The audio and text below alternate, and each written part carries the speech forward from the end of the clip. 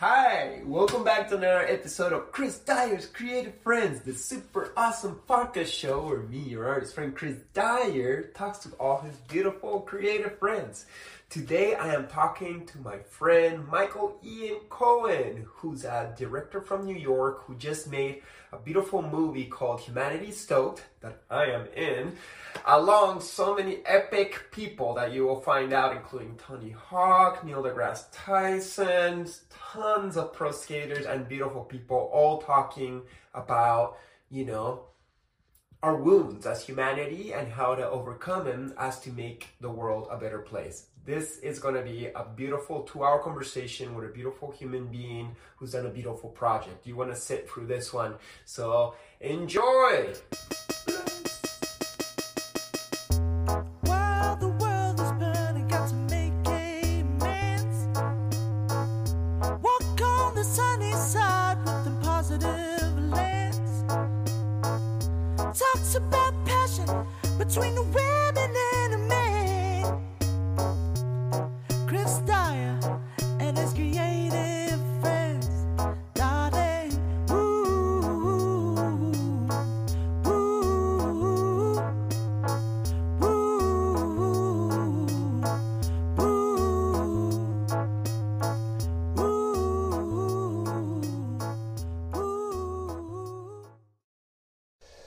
Michael, thank you for being here in my lovely living room. Thank you for having me, Sir Chris. Yeah. It's an honor. Hell yeah, man. Are you well rested? I am well rested. As you know, just got back from a big screening with Wavescape in South Africa, in Cape Town. Yeah. So big 16-hour flight to Atlanta and then down here. But How was that? It was amazing. Super restful accommodations. I'm staying with Chris at his beautiful place here, and super cool. So I'm grateful. Yeah. And I'm well rested. Well, when I got this place, I was like, I need a solid guest room, and then this Yeah. place had like a guest apartment, you Yeah. know, like just a humble room with its own bathroom, separate from the house. Then you get to just like, have your own private spot and rest well. So I'm happy it's getting used because usually I just have it empty. Yeah. Thank you. Yeah, no problem. How was South Africa? South Africa was a really special experience. My whole life for 5 years have been one special experience after another since Humanity Stoked began production. But yeah, South Africa is a beautiful country. The people are super friendly, and the areas of Cape Town that I was in was huge surfing community, skating community. I went e-foiling in this beautiful Hout Bay where there were dolphins kind of frolicking. Like the water's ice cold. There's beaches right near me that are covered with penguins. So it's very deceiving. You look out and it looks very tropical and the water's aqua blue, but it's ice cold. You definitely need a wetsuit. But the festival was Wavescape, and the main sponsor of that festival is Band South Africa. Oh, wow. I was treated like family. And everyone in that Wavescape festival, in particular Steve Shooter and Shawnee and Spike, who started it, all great people. So just friends for life now. So yeah, great, wonderful experience. So cool. And now here with Mr. Chris Dyer for the Sarasota Film Festival. We're in St. Petersburg, Florida. Yeah. That's where I live. And your next stop is Sarasota, which is like an hour away. Yeah. How is this tour for your movie? It's kind of funny. I never really thought of it that way. As I travel the world, I just came back from Germany, and yeah, I guess I'm sort of on tour. Yeah. You're like a rock star, man. I don't know about that, but I can't control your perception of me. How long has it been since your movie started touring the film festivals? It's been just over a year, almost to the week, with our premiere in Tampere, Finland, which was another amazing experience. Came back from Tampere, Finland, and I'm very grateful because they paid for us, flew us out in conjunction with the U.S. Embassy in Finland, and an amazing experience. Also, a huge skate community in Finland, a massive skate community. Also super friendly. Also treated us like family. Went out there with myself and Ian Gibson, the DP for the second half of the project, who became our editor and our colorist. And I actually, I'm going to put the word gave in quotes. I gave Ian a co-writing credit. I put it in quotes because it wasn't a gift. You know, when you're editing a documentary of this size, even though I conceived of the film years before I met him and was in production for a year before I even met Ian, as you're editing a doc, you're kind of tweaking and retweaking and creating the narratives as you go along. And so I feel strongly that an editor of a doc, especially of this nature, deserves a co-writing credit. Right. You know, for years I'll just keep tweaking the narrative and trying things and tweaking things. And so I've been blessed to have Ian on the team. And my first Ian. DP, Nick Lang, who's also an amazing friend and a great DP. Nice. So in this year of touring and doing film festivals, where a movie gets seen, chopped around, you feel out the vibe of a public, you've already won how many awards? 12? Yeah, we just won our 12th film festival, and the 12th was a unique win for us because it was all of our wins have been for like best feature-length documentary, and either most of them were jury prizes. In New York, we actually won the jury prize for best doc and the audience favorite award, so that was a really special experience. But the 12th was a win for best director, which just did not expect that. That really blew me away. I'm just very humbling. As weird as it is to say, you would think, oh well, you know, that'll just inflate your ego. It's strange how that works, but just really grounding for me to receive that. Well, congrats. Thank you. And I hope that as you make your way back home to New York, that you feel proud of this year of touring and sharing this soul expression of yours. So tell me about this soul expression of yours. Humanity Stoked. What is that? Yeah, sure. I will say this, just getting back to the other thing, just we've made the official selection of, I think, about 35 film festivals around the world. Okay. Obviously, I couldn't attend all of them, but I attend the ones I can, and 12 wins so far, I think, in 7 countries. So, and we'll be in this film festival circuit probably through June or maybe July. Hope to announce a big distribution deal by the end of this cycle. That's the goal. But so what's Humanity Stoked is a great question.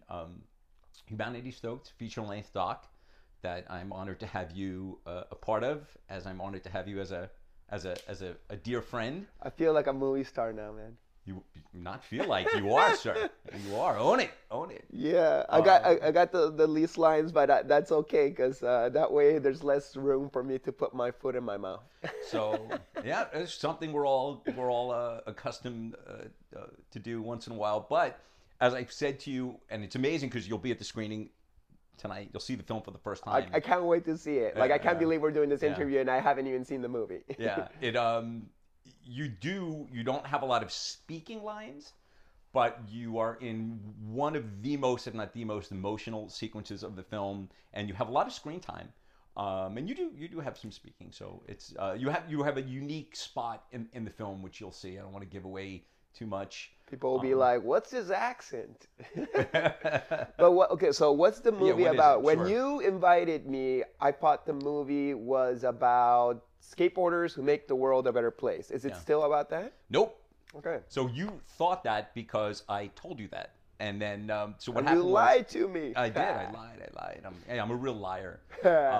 So yeah, in 2017, in the middle of 17, I reached out to you. And at the time, I thought that's what the film would be about. I would go around the world and interview people involved with skateboarding that are just spreading some goodness, doing good things, change makers in a positive way. And the film changed completely, and I'm glad it did. It's a very poignant reason why, as you know, we'll get into. But I don't know that film would have been particularly interesting to a large group of people, but due to a tragedy which you know about that really canceled our trip to Cuba where we first started filming, and then interviewing Rene Lecour in Cuba about what happened and how Amigo Skate, his charity in Cuba, got started, impacted me on a very visceral level.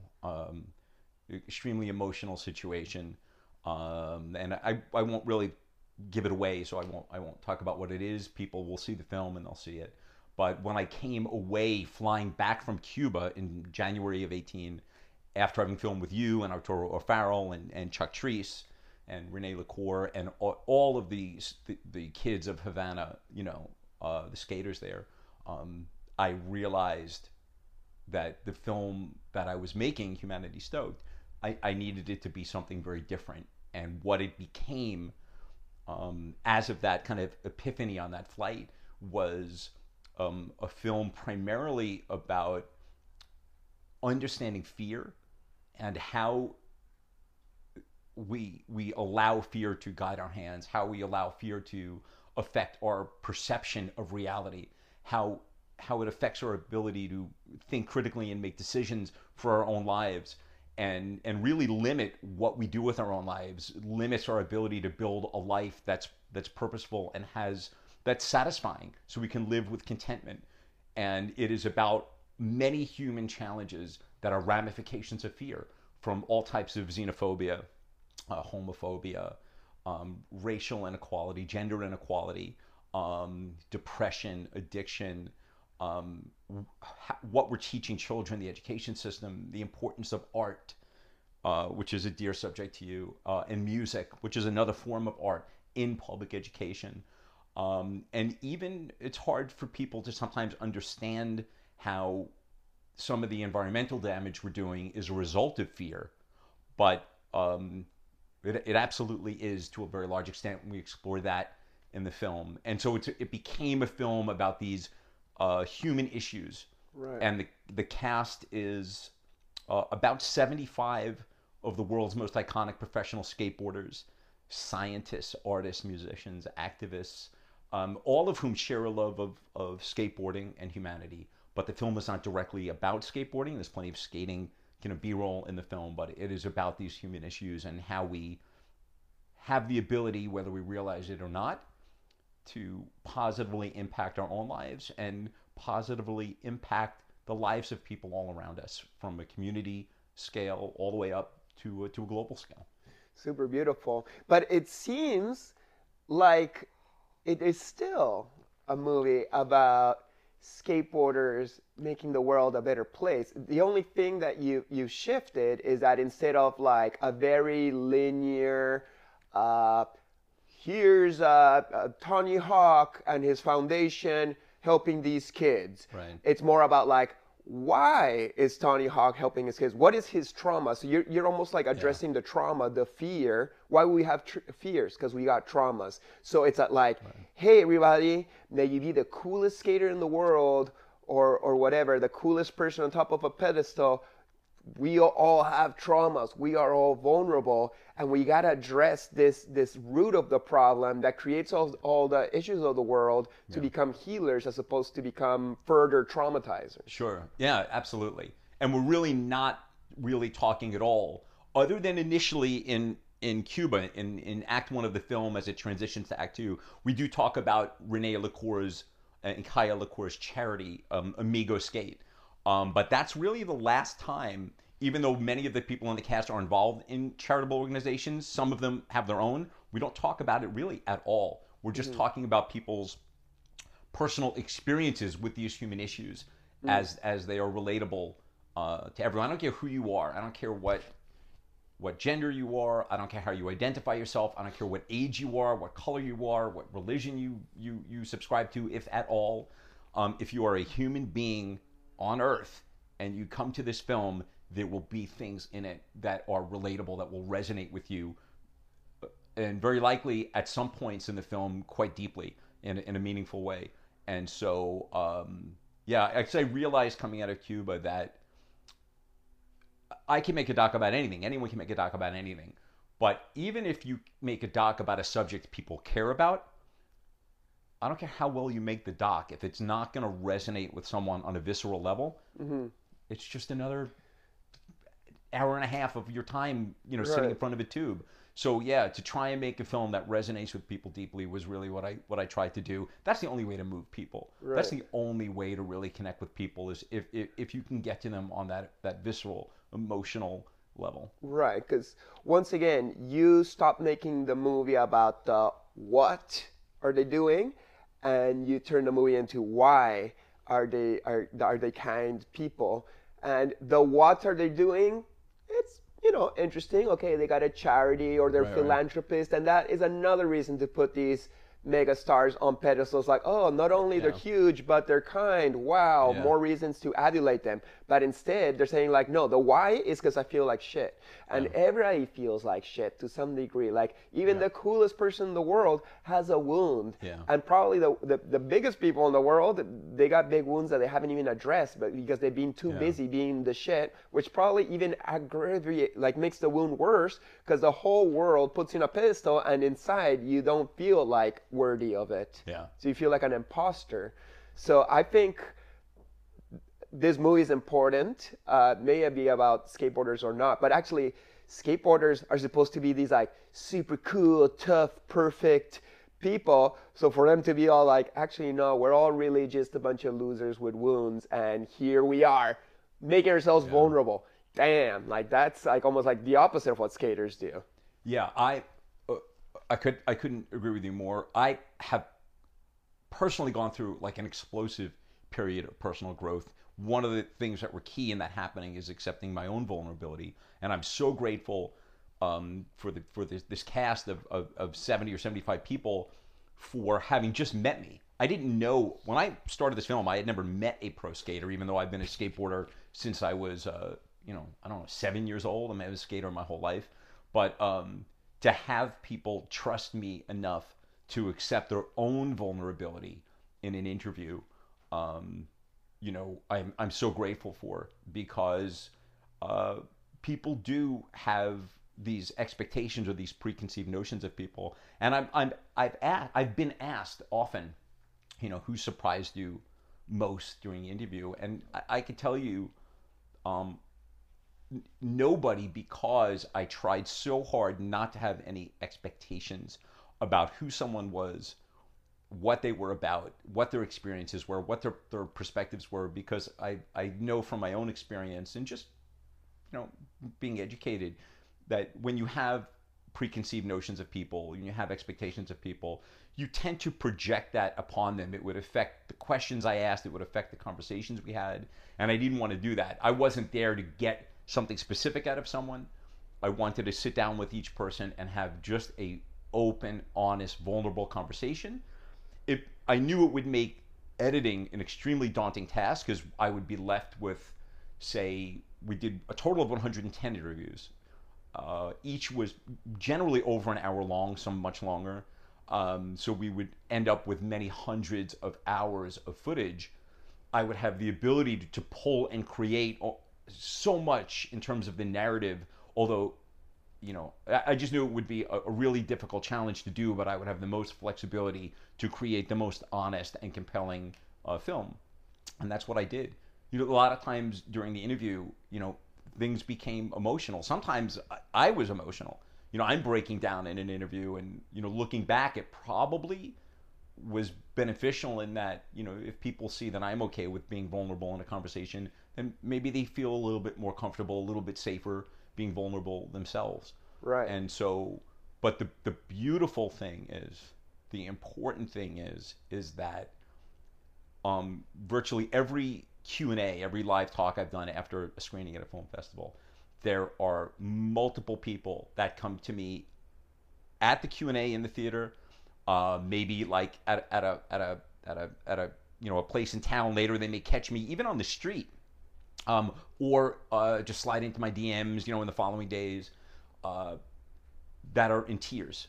People just come up and give me a hug, or want a hug, and letting me know that they're so grateful because something in the film made them feel okay with accepting some part of themselves and talking about it. And for someone who may have a hero in the film, whether it's Tony Hawk or Liz Yamato or anyone, to see that they too have had these struggles, and especially in certain parts of the United States, and in other countries where, you know, other countries means other cultures, where, and in many places it's still really difficult for men in particular to be okay with having feelings without being told that it's emasculating, as if that's bad anyway, you know, and that they have such guard up, and for them to be able to see that it's okay for their heroes, their masculine heroes, for example, as they see masculinity and what that means to them, to see them okay, you know, breaking down and being okay, then it makes it okay for them. It's sad that they need to see that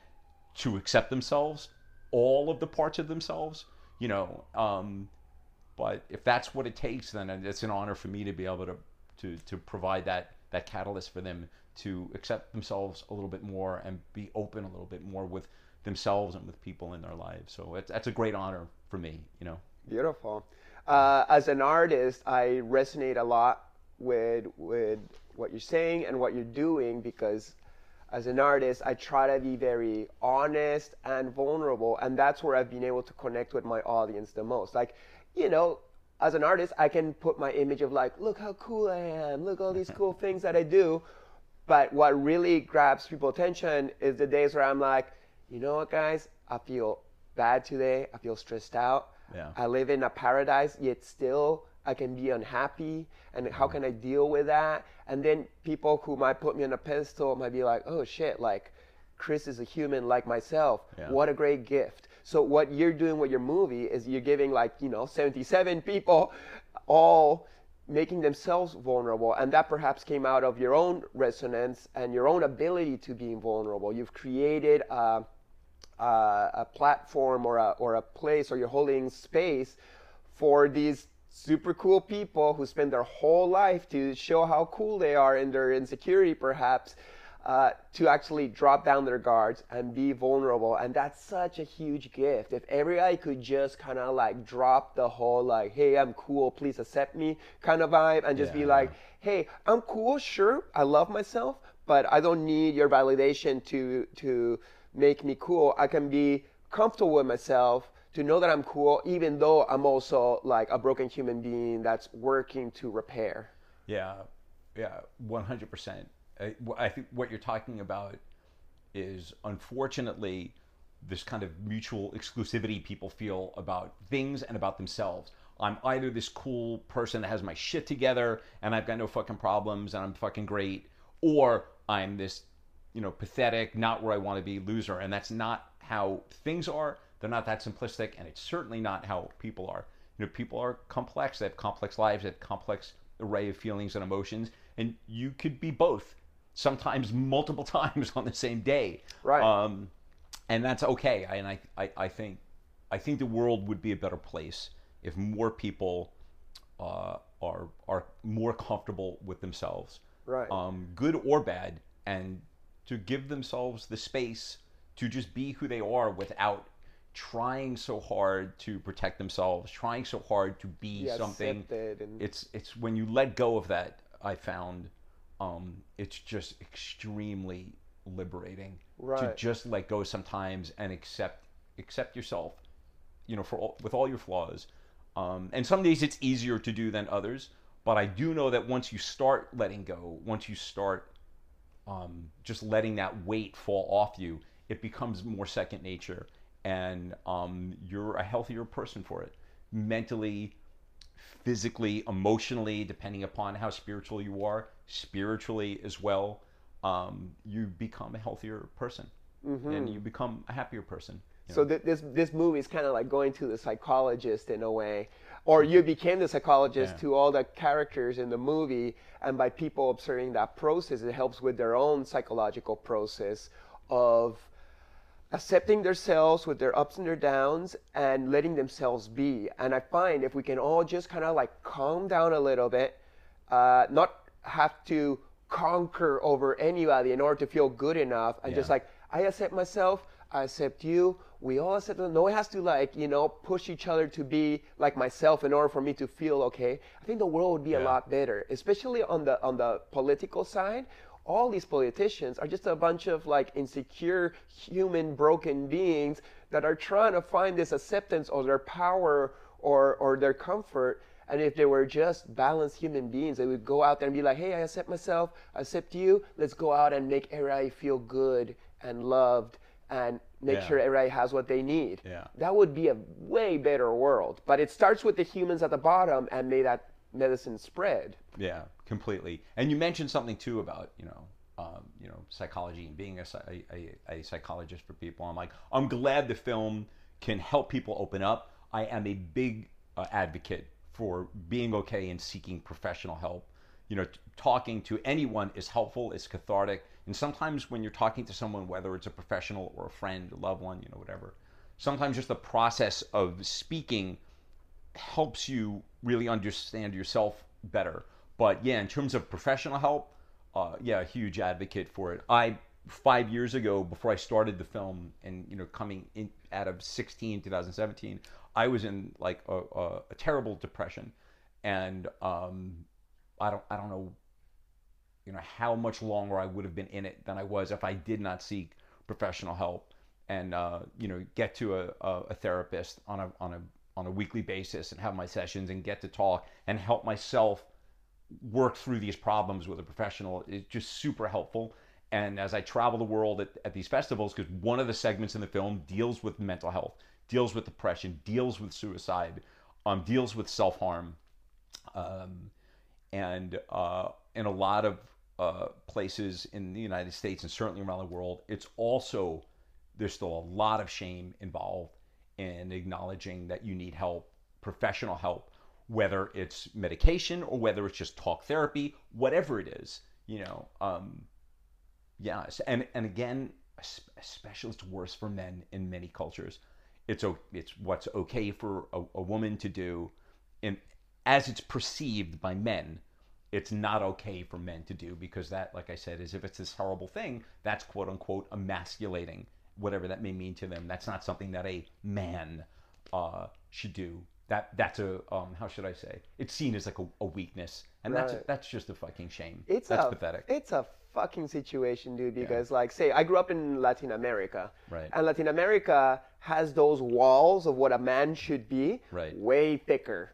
And if you dare to break out of that, it's kind of like, you can be ostracized by society itself if Yeah. you break out of that box of what a man's supposed to be. And it's hard because you can leave your country and go to a new country where things are chiller, but still that's so ingrained in your brain by like your family and your friends, and it takes a lot of work to get out of it and really accept yourself in whatever place of the range of who you are. Yeah. As for going to talk therapy, a psychologist, psychotherapist. I used to go as a kid, as a 5-year-old, because I was a fucking, tornado of a kid, and my parents would take me to these people, and they try to fix me, and they couldn't, and I had a bad relationship with that. I think they tried again as a teenager, because like they just couldn't figure out why I was so wild.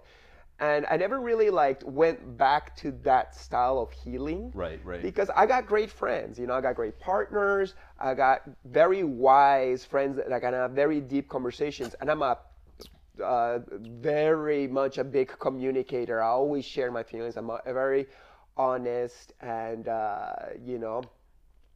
and I can find my healing through talking to my friends. Right. But this year, I had an Instagram contact, Melissa, the spiritual misfit, and she's like, hey, will you accept this gift of, doing coaching or therapy with me?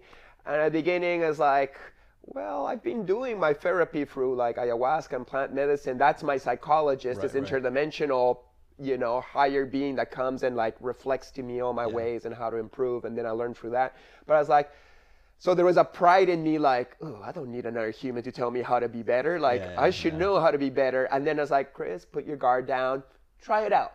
Yeah. And I've been doing these weekly conversations with her, and she's very lovely. And really, at the end of the day, she just makes really great questions that I have to be the one answering and finding the answers.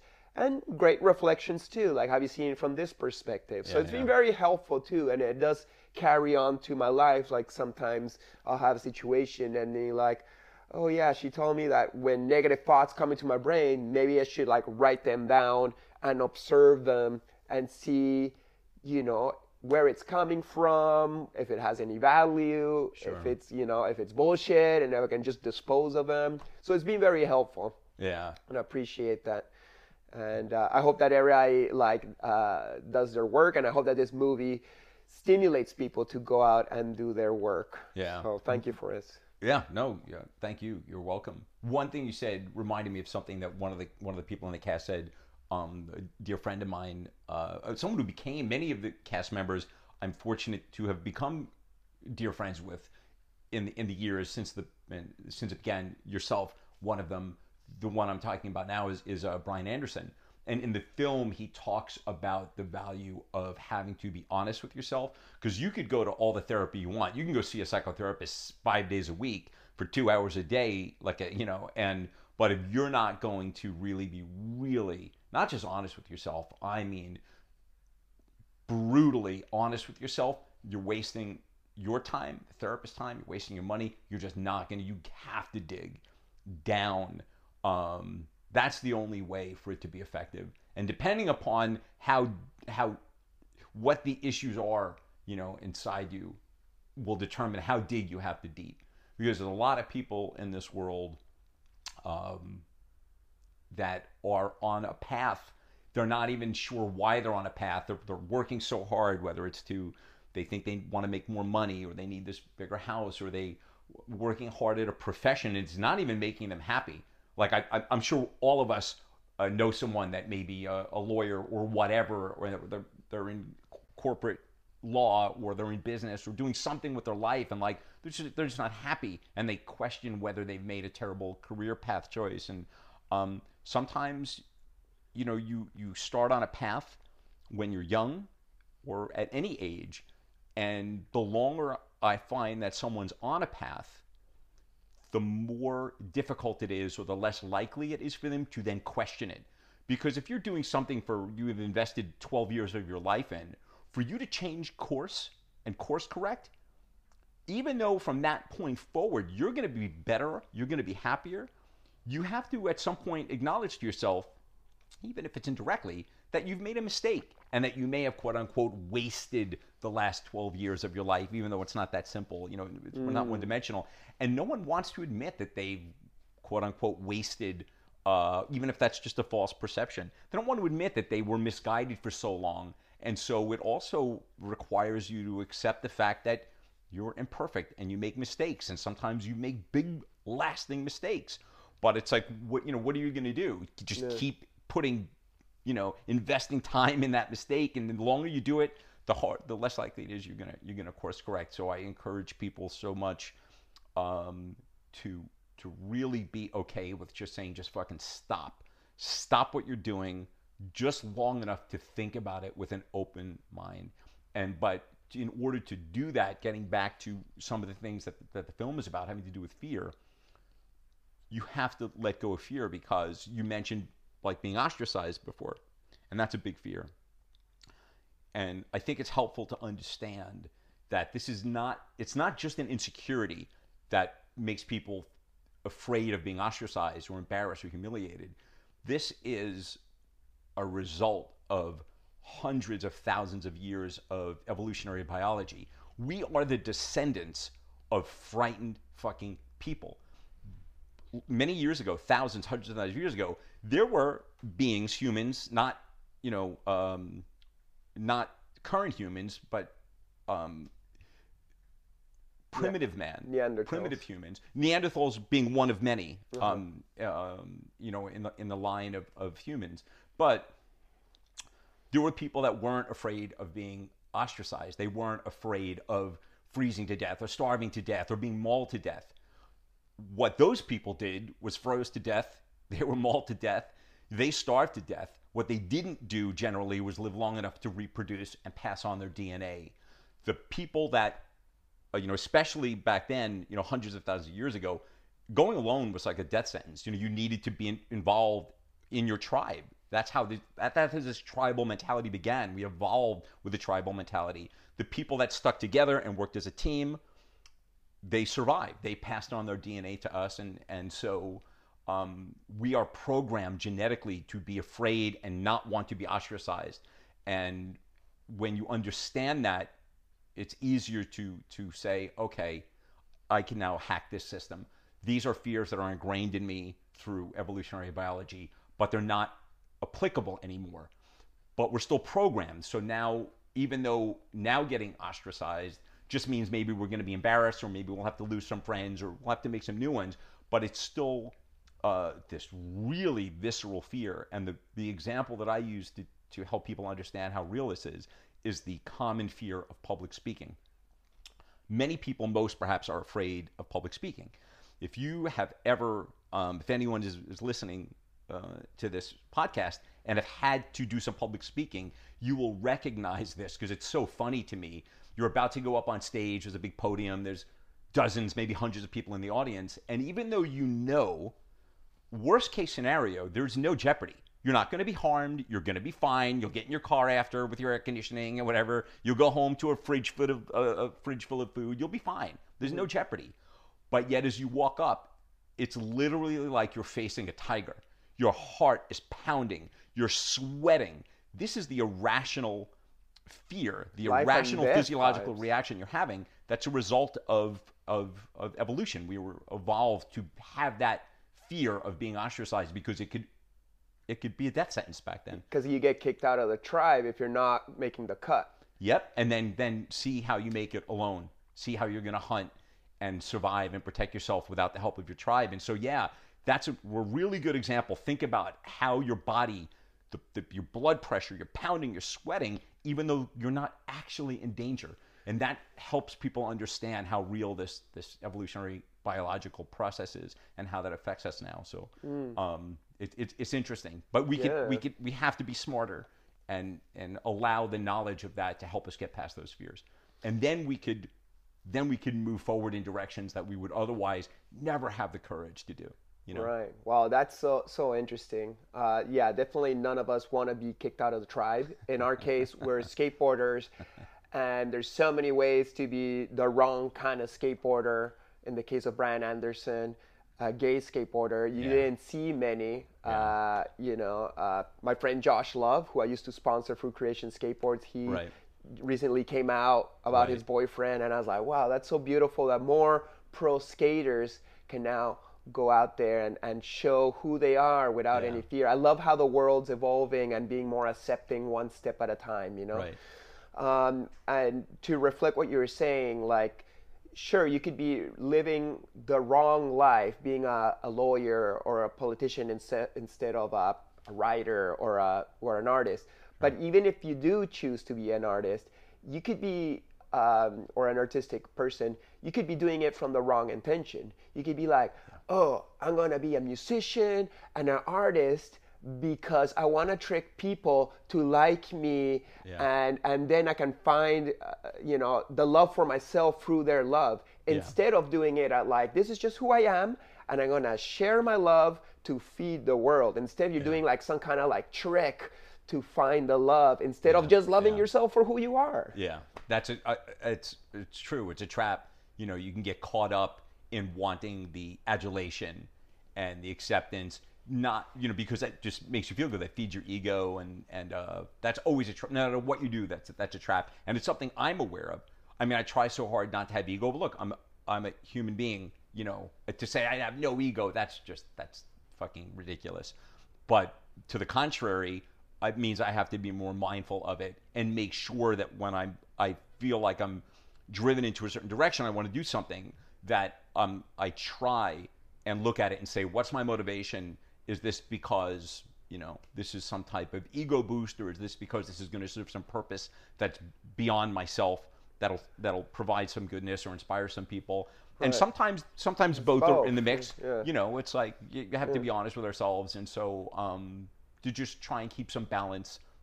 Like everything in life, balance is generally important. Moderation is important. Yeah, it's tricky because, say, in positions like being an artist or a skateboarder, you still got to make your cool points, because that's what makes your business work out. Yeah. If you're not cool in the eyes of the world, or at least cool enough to, to bring some kind of revenue so you can pay your bills and continue doing your thing, that's no good neither. You still got to keep it up, but you got to make sure you don't fall in the trap that, oh, if I do this, people think I'm cool, and then I'll feel good about myself. You can be like, hey, I feel good about myself, but I'll still show my cool things so I can keep on doing this and make people happy in the end. The danger is, it's like there's always shortcuts in life, and there's a price you pay for them. Sometimes they're not so obvious, but feeling good about yourself through, public adulation is a shortcut, but it's not real. So the second it ends, you're suddenly craving more of it. It's like a never-ending thing. And when you find, if you could feel good about yourself because of who you are, you're not subject to those highs and lows, and you have a more balanced kind of a position that you're coming from. Right. And there are guys in the film that talk about that, like Tony Alva, also went through a period of explosive growth, and he self-admittedly was like an egotistical ass. He talks about it all the time, that he's the ego. He said in the film, as he said plenty of times, like, ego was running his life, and he was just arrogant, and he just wanted to be the coolest thing. He wanted everyone to think he was the coolest thing, but it's not sustainably fulfilling, and it's not healthy.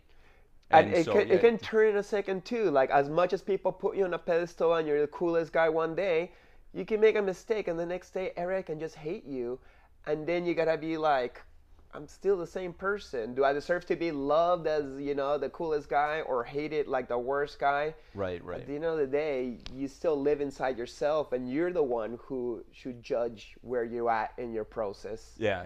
And because when you go to sleep at night, your quote unquote fans, or whoever your followers, or whatever your shit is, they're not there with you. You got to wake up in the middle of the night, and you're there with yourself. And if you don't, create a version of yourself that's authentic and worthy of love from yourself,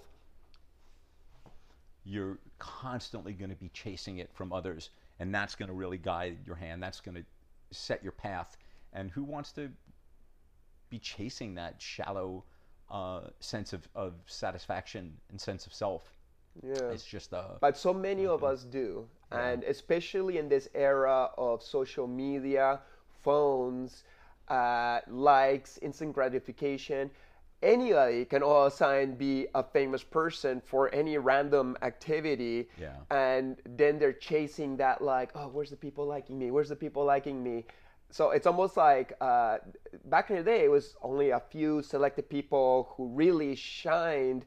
They became famous. They were public, and then they had to deal with the ups and downs of being a public person, the psychological traps, the love, the hate, the growth. Now almost like every person has a chance to go through that if they have something to offer, even if it's just for their group of friends. So. I struggle with that now, because like, I never wanted to be on social media, and I personally am not on social media because I knew that was not going to be healthy for me. But I have to have a big presence on social media now, and I encourage people to follow us. It's the Film account, on Instagram. We're on Facebook too, but I mean, mostly our focus is on Instagram. And I encourage people to follow us at Humanity Stoked, because that's my job, is to promote this film. I made the film for it to be seen, and one of the key elements in having that happen and getting a great distribution deal and getting recognition, which is important if we're seeking distribution, is to have a strong social media following. So I'm grateful. We have a little under 15,000 followers now, which is organic, which is not a lot compared to, say, someone like yourself and other cast members that have hundreds of thousands, sometimes millions of followers. But it's astonishing to me that we do, because we're a non-profit documentary that's not even out yet. How close to 15,000 people follow us is like astonishing to me. But it's like, if I didn't have the film, I probably wouldn't be on social media at all, because I see the toll it takes, the time it takes, and the Humanity Stoked posts that I make, for the most part, I try to make meaningful posts that are inspiring to people, that are some of them are, we're trying to do some fun posts too and stuff. It's important not to take yourself seriously like 24 hours a day, 7 days a week. But I try and make the post meaningful, when I can. And I have ambivalent feelings about social media. There's so much in this world that is wonderful because of social media. But at the end of the day, if I were to think about what's the ultimate price society pays for social media and what are the advantages and the benefits of it, the disadvantages overwhelm the advantages. And I see the damage it does to people's self-esteem, especially young girls, but it's not specific to gender. It's young guys to people of any gender identification.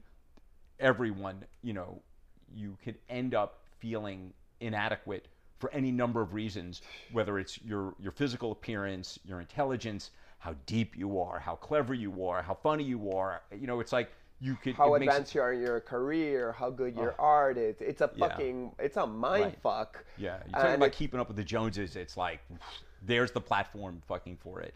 And the powers that be at, say, Meta, for example, that, control a lot of the social media accounts, their algorithms are very, very clever. They're very advanced at knowing how to game you emotionally and how to keep you coming back for more and finding that sweet spot where you are literally a fucking pawn for them. People coming for more, maybe good or not. Yeah, you are if you are on Facebook, you're on Instagram, and I'm not saying don't go on it. I want you to go follow Humanity Stoked because, we'll find out about the film, you'll see the clips. But, the fact of the matter is you have to have balance because if you have a social media account, say with Instagram, you are Instagram's product. You are the product. You're not their customer. You're the product that they then sell to advertisers. And they will game you as much as they can to make as much money off you as they can. And it's important to try and be mindful of that. And so, stay on social media, but keep some fucking balance about it, Yeah, be aware, be present. Yeah. Don't let the chemicals win over you. Notice when you're feeling good or bad about the comparisons that we naturally will make when we're seeing the best of everything in the world. Like we follow the best of, and then we would compare it with yourself. Yeah. And then you feel, as you say, inadequate or not beautiful enough. And it should be the opposite. It's good to be inspired by high levels of anything, but you can't let that become a conversation of, oh, now I suck in comparison, or my numbers are not doing good anymore, and that means I'm not good anymore, and etc. It's a tricky video game, and I'm so happy that I only started doing social media at age 26, 27. Once I was already formed as a human being and I was already doing my thing, I cannot imagine being a 13-year-old being trained by this phone and video game to have your whole life on like, look at me, am I good enough? Look at me, am I good enough? And compare, it's tricky. One of the signs of intelligence, or the hallmarks or traits of an intelligent being, is the ability to recognize patterns. That pattern recognition skill is so important. And it's important to be mindful in life, including on social media, and recognize the patterns of what types of posts affect the way you feel about yourself. And to choose the types of things you're doing on social media, choose the types of accounts that you're following, and be mindful of how it's affecting you in the immediate and in the long term.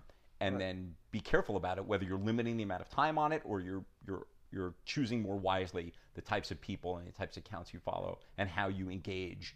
And be mindful of when you could easily, and I know almost everyone could probably relate to this, you'll recognize suddenly when the social media is controlling you. You're actually doing things in reality based on how it will be perceived on social media. And if you're at that point, you better step on the fucking brakes and put the phone down for a day, a week, a month, whatever, because you are then someone's marionette. And that is not a place where you want to be. Right. This is a very important conversation because like the algorithm is a kind of intelligence that we could compare with the AI. The Yeah. AI is a bunch of algorithms, Yeah. and it's become more and more sentient, conscious, but smarter. And we have to become smart enough to not let these Instagram or social media algorithms crush us, Yeah. because once AI fully comes to consciousness, it will treat us like it's little toys, Yeah. because it'll know which buttons to press, and we have to be really comfortable and confident in ourselves to not let a computer control us. Like, Yeah. it's important here. And AI is not sentient yet, and at some point in the near future it may be, and that's very scary. But even if it's not, the algorithms are still just written by man, even though algorithms can be written by AI too, and that'll happen more and more. But at the end of the day, it doesn't matter whether the AI created the algorithms or the programmers created the algorithms. They are designed to game us on a psychological and emotional level. So yeah, we got to be careful about that. And and the things that we're talking about, we're talking about not the dangers of social media, but all of the ways that this affects us are the things that we're talking about in the film too. Right. So I'm grateful that the film became a platform that people can look at and then become more self-reflective and introspective about how things are making them feel, how they're treating themselves, and how they're treating people in the world all around them. And so So let's go back to the film. Yeah, sure. You were just telling me 2 seconds ago about people who are not living their real lives. Yeah. They took the wrong career path and they're just running with it, and they can't seem to be honest enough to be like, oh shit, like I'm living not my best life. I'm not living my real life. Right. And I want to live my passion, but I'm both scared to do something, that perhaps is risky, and also to come out and be like, oh, I wasn't really a lawyer all this last 20 years. Yeah. Now I want to be, a magician at a kids show. I don't know. But that happened to yourself too, right? You live in New York, you have a company, I believe, and all of a sudden you decided, I'm going to be a movie director and go about skateboarding and sensitivities. Yeah. Tell me about this whole process. Yeah. It's hard for people to believe. It's hard sometimes even for me to believe, because now I'm asked to, I'm flown here, we'll fly you there, come talk to these kids about getting over fear, or talk to these people about how to be a producer or how to be a director. And I'm the ultimate, 50-year-old nobody from nowhere. And if 6 years ago you had said that I would be doing what I'm doing now, making a film or interviewing these people that were like heroes of mine when I was a kid, I would have you fucking committed to an insane asylum. It makes no sense, because it's astonishing. But as big as this film became, and it's huge, to this day, I have never read a book or watched a YouTube video on how to be a filmmaker, how to be a director, how to be a producer. And I am no advocate for ignorance. Like I tell people all the time, if you can get the opportunity, if you can create the opportunity, get to film school if you want to be a filmmaker. Learn everything you can, read everything you can. For reasons I may or may not get into here, but I'm always open to. I knew at the point in my life that wasn't the proper thing to do for where I wanted to get in the time frame I wanted to get there. But yeah, so my whole life, since I was 12, 13 years old, there were things that I wanted to do. I had a love of skateboarding. I've been a skater my whole life. Started at like 7 years old in New York. I wanted to be in filmmaking, whether producing, directing, acting in front of the camera. This was an art form. I don't know that I thought about it as an art form then, but I recognized it at a very early age. When I was like 7 or 8, my father took me to a movie. I don't know why he took me to this movie. Sadly, my dad's no longer with us, and I can't ask him. But at around 8 or 9, he took me to see Dog Day Afternoon. This is not a movie you take your 8-year-old to. If you don't know what it is, Google Dog Day Afternoon. Is that like about a bank hijack and shootings and stuff like that? Yep. And there was also, I think there was an implied love affair between the two leading men, Al Pacino and his co-star. Ooh, I want to watch it now. Sounds fun. But it wasn't directly addressed. But I think there was an allusion to it. But regardless, but I remember that and a few other movies that impacted my life when I was younger, including Silver Streak with Gene Wilder and Richard Pryor, which is why there's a clip of that movie in the B-roll of my film as I talk about in the documentary how movies affected me. And I'm fortunate that companies like Sony Pictures and Universal and Disney all gave us gratis licenses to use what we wanted to use. But yeah, I found that I was, not coincidentally, not surprisingly, there were movies in my life that impacted me, and the common denominator across those films were the leads were vulnerable, sensitive men. And I saw myself that way even as a kid, as this sensitive, kind of vulnerable, emotional kid. And so, but yeah, I knew I wanted to be in filmmaking, and I knew I wanted to be a humanitarian. I had no idea what that word was. I didn't think of it in those terms, but I wanted the world to be a more fair place because I was bullied a lot as a kid, and the world didn't always make a lot of sense to me, and I wanted to be a part of something that made it better. But I never had the courage to do anything about it. So when I was in my 20s, I thought I would go to film school, next year, next week, next month, 2 years, 5 years, 10 years, and ended up relying on kind of like maladaptive daydreaming, which is just daydreaming to a level where it's unhealthy. It ends up being satisfying enough to prevent you from moving forward, and it allows this bad combination of daydreams being satisfying enough so that the fears that you have of moving forward keep you right where you fucking are. And by the time I was like 48, 49, for a number of reasons in my life, I started slipping into a very bad depression. It lasted about a year and a half. And, I have two daughters, even though they were like kind of older a little bit. I couldn't kill myself. I'm like, so now what the hell am I going to do? And it was either die, which I wasn't going to do, or I was going to live fully. I just couldn't continue living as I was living. And this is like specifically related to my career, my personal life, not what was going interpersonal relationships, or just as a career. What was I doing? I wanted to be a filmmaker. I wanted to do this. I wanted to do that. And I wasn't doing anything. And I had this fear that was justifiable, not like the unjustifiable fears that hold us back and when they shouldn't, but that if I was lucky enough to be, a 90-year-old guy, I'd be on my deathbed and filled with shame, as I should be at that point, not from not having become the things I wanted to become or achieve the things I wanted to achieve, but because of never having the courage to even try to give myself a chance.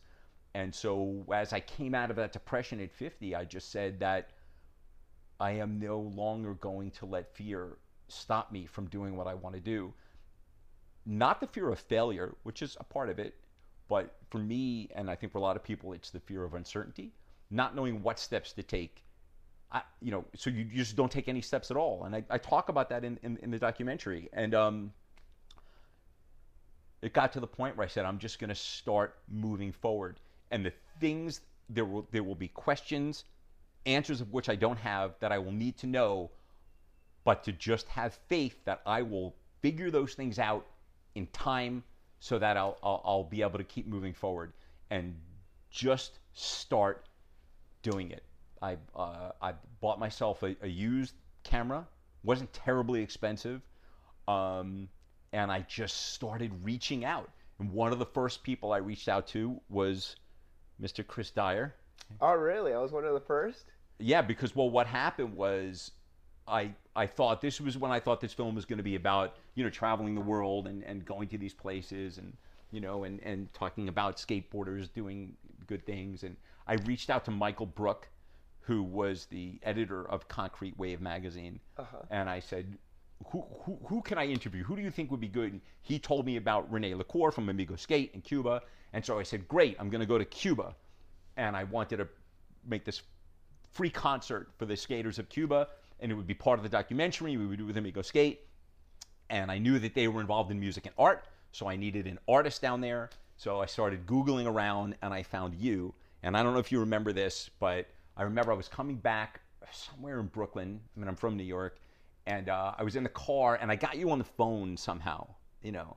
And we started talking, and I was telling you, and I said, I want you to come to Cuba with me. And we were having this really kind of vibey conversation. And I laughed because you said to me, you know, you sound like this guy I know, very positive and this kind of vibe. And I'm like, who? And you're like, this guy, Michael Brook. And I just laughed because I was like, yeah, I know Michael Brook, the editor of Concrete Wave magazine. And so in any event, so my plan was to bring down you, invited you to go to Cuba with me, and which was amazing. Like, hey, you don't know me, come to Cuba with me. I can't pay you shit.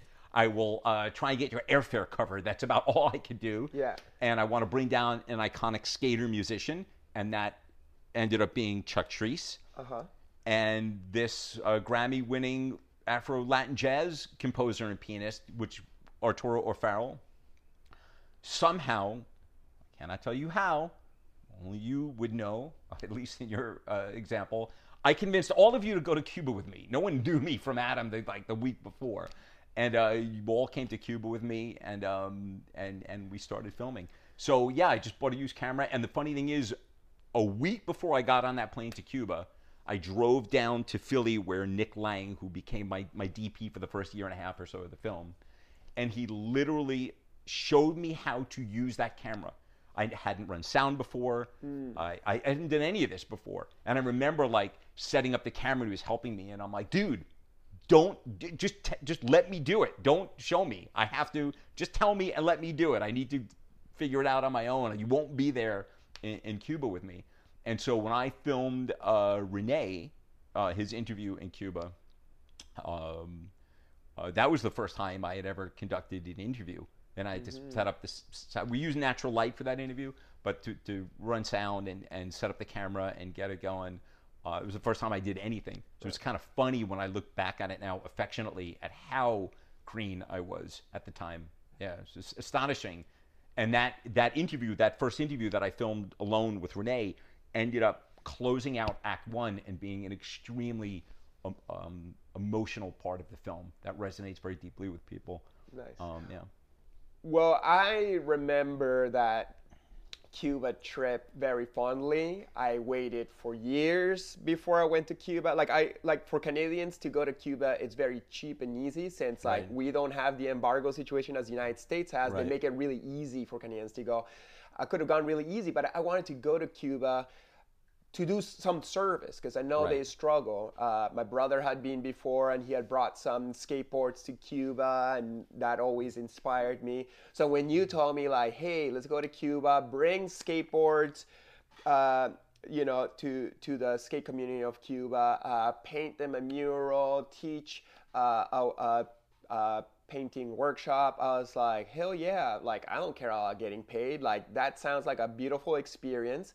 And since you paid my flight, then I was like, wow, I can pay the flight for my filmer, because for Ben Jackson, who has been on this podcast. He's episode number 10 if anyone wants to catch an interview with Ben Jackson. But that was the only time I was able to afford to bring my filmer on one of my trips, because at the time I was doing a video project called The Art Ventures, which was a traveling show. That's episode 28 is Cuba, of us going to Cuba. Which I have a small spot in, a tiny little spot in. Oh, nice. Oh, no, you're around. I think I interviewed you. In the casa, in the bottom of the casa. In Old Havana, So that was a really cool experience for me. I really appreciate it. I didn't know you were just starting your movie. I was just like, oh, he's starting his movie. But I guess once you had Chris Dyer in your film, then everybody else lined up to get in there, huh? Just joking. If I would have known that, you know, all these big people like Tony Hawk and Alva and Hosoi and Neil deGrasse Tyson and who else is in there? Shepard Fairey, Chad Muska, like etc. If I would have known all those people would be on that movie, I would have even been more stoked. But you know, I got in before they got in, and then the movie, like, you know, mushroomed into this really huge thing. How did you get those big names in the film? So I'll tell you, but at the time, if you told me that any of those names would be in my movie, I would again be like, dude, you are tripping on something, bro. But before I answer that question, a quick shout out to Ben Jackson. Ben, thank you. I just want to let people know Ben came as like your filmer for your thing, like, you know, to Cuba. And Ben was unbelievable. And I said, Ben, do you have any clips that maybe I can use? I might need some B-roll. Like, you have another camera, you're filming stuff. And I thought that Ben would say, you know, give me a couple of clips or whatever. And just the kind heart of this guy, Ben, who's a great cinematographer. He gave me his entire memory card. He was just like, you know, whatever you want, just take it. Yeah. And of course, I credited Ben in the film. Of course, special thanks and listed him on the IMDb page and all this stuff. And so, well, I'm very grateful to Ben because in the scenes of the movie that you're in, including this very emotional sequence at the end of Act 2, we're using some of the some of the B-roll is from Ben's camera, and also in the banger of the film, the first like high energy, like 30-second opener of the film, there's a time lapse of you doing a mural in Cuba, not the emotional one. And that was also from Ben's camera, because I remember he was setting up with me his time lapse SLR, and I was like, oh yeah. So anyway, shout out to Ben Jackson. Shout out to Ben Jackson. Yeah, thank you, Ben. He was my editor for the whole Art Venture series, and then he started this podcast with me. He did the first 40 episodes of the podcast. Wow. But once he was in Montreal and I was in the States, it was just became easier to work with local editors. And now my girlfriend Paulina is the editor, so things keep on evolving. But always have him as one of my good friends, and I hope to see him in some future whenever I visit, or when he visits me. A couple of years later, Ben came to New York, and he came out to Long Island, and we met Ben, had dinner with him, and went to Jones Beach, I think, and yeah, it was nice to see Ben again. I hope to see him again soon. Yeah, Ben's great, and he's a great skater too. That always would call me when I was in Montreal. I was like, Chris, let's go skating, let's go surf. He surfs the river, which is I don't want to jump in the Montreal dirty ass river to surf, but he would jump all the time. He would go in fucking winter, like he's fucking going like so cold, and he's very motivated. But yeah, that Cuba trip was awesome. Thank you so much for bringing me. And yeah, tell me once again, going back to the questions, tell me, how did you first get Tony Hawk? How do you get Neil deGrasse? How do you get Shepard Fairey? So one of the most fascinating stories, entertaining stories, happens to be Neil deGrasse Tyson, because Neil deGrasse Tyson was one of the people I wanted in the film very early on set, but I had no idea if he had any connection to skating, because everyone in the film had to be a skater, former skater, or have some. There's only 2 or 3 people that aren't skaters or former skaters, but are so deeply connected to skating that they're in through that association. One of those people, for example, is Steve Van Doren, the Van of Vans. He's not really skateboarding, but who are you going to think of that's more attached to the skating community than Steve? But in any event, I knew Neil was a hero of mine. You know, I don't get starstruck, or I don't care who you are, whether you're a famous actor, whether you're Tony Hawk, but I don't really give a shit about what you're able to do in terms of, you know, whether you're an athlete or, you know, you're a singer or whatever it is. Like, for me, I'm moved by someone's ability to impact positive change in the world. Tony Hawk actually does that, and in particular through inspiring other people who then go on to do other things that were so deeply inspired by Tony. And there's a very significant example of that at the closing credits of our film. This like 3-minute clip comes on between Tony Hawk and this other cast member, and you really get to understand and see the power that Tony Hawk had to inspire other people, and how that ripple effect went and impacted hundreds and hundreds of children's lives. But all right, so in any event, Neil deGrasse Tyson. This was the beginning. So again, I had no connections. I never met a filmmaker. I never met a pro skater. How was Neil deGrasse Tyson's team? I thought, well, they're never even going to return my fucking email. Where would I even send the email? So I'm like, I have to game the system. So I'm always thinking outside the box. So I designed this gorgeous longboard. Gorgeous. And on the bottom of it is a picture of Tyson, like an observatory, and a couple of my two favorite quotes of his having to do with, for example, the importance of promoting and encouraging people to achieve something versus celebrating people that already have. Like, why aren't we doing the former versus the latter more? But in any event, I designed this beautiful longboard, and it was the coloring of the purple, and I made the wheels purple, and it was just like a piece of art, this board. And I sent it to the Museum of Natural History, where the observatory, the planetarium is that he's the chair of.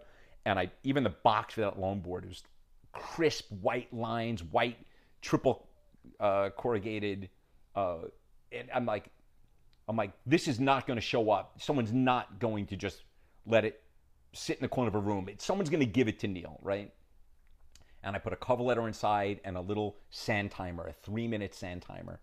And I'm like, Neil, if you don't know who I am, but if you flip this when you meet me, and at the end of 3 minutes, I'll get up and leave if you want me to leave. And I thought, I was like, oh, I'm so clever. Like, this is going to work. Neil will get this, and I will get a meeting with him. And I sent that off UPS to the planetarium at the museum. And then within 2 weeks, I hadn't heard back from him. And then within 2 months, I hadn't heard back from him. And I never heard back from him ever. Okay. And I was so bummed. And after about 6 months of calling the museum and it was starting to create this negative energy. And I realized this chasing vibe was working against me psychologically. So I thought, I need to let this go. Maybe I'll find a way to Neil, or maybe I won't. But this is now counterproductive. It's not making me feel good. Mm-hmm. And so I'm like, oh, well, whatever. I still felt it was a good idea to do. And I was still proud of the idea. All right, so in any event, years later, the part of Humanity Stoked that has to do with environmental issues and climate change and all this stuff, which is where I wanted Neil to be, we're now almost done. The editing, we're literally about to like picture lock, if you will, that segment, meaning it's done. We're now moving on in the editing process.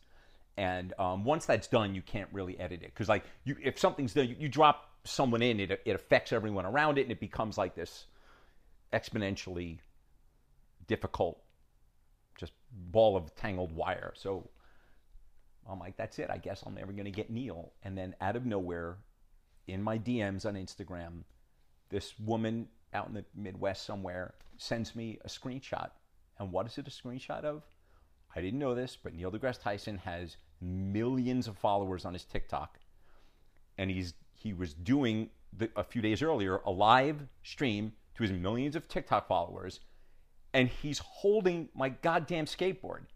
And I have the picture. I can show it to you if you want to edit it in. He's clearly talking about it. He's like gesturing about the skateboard.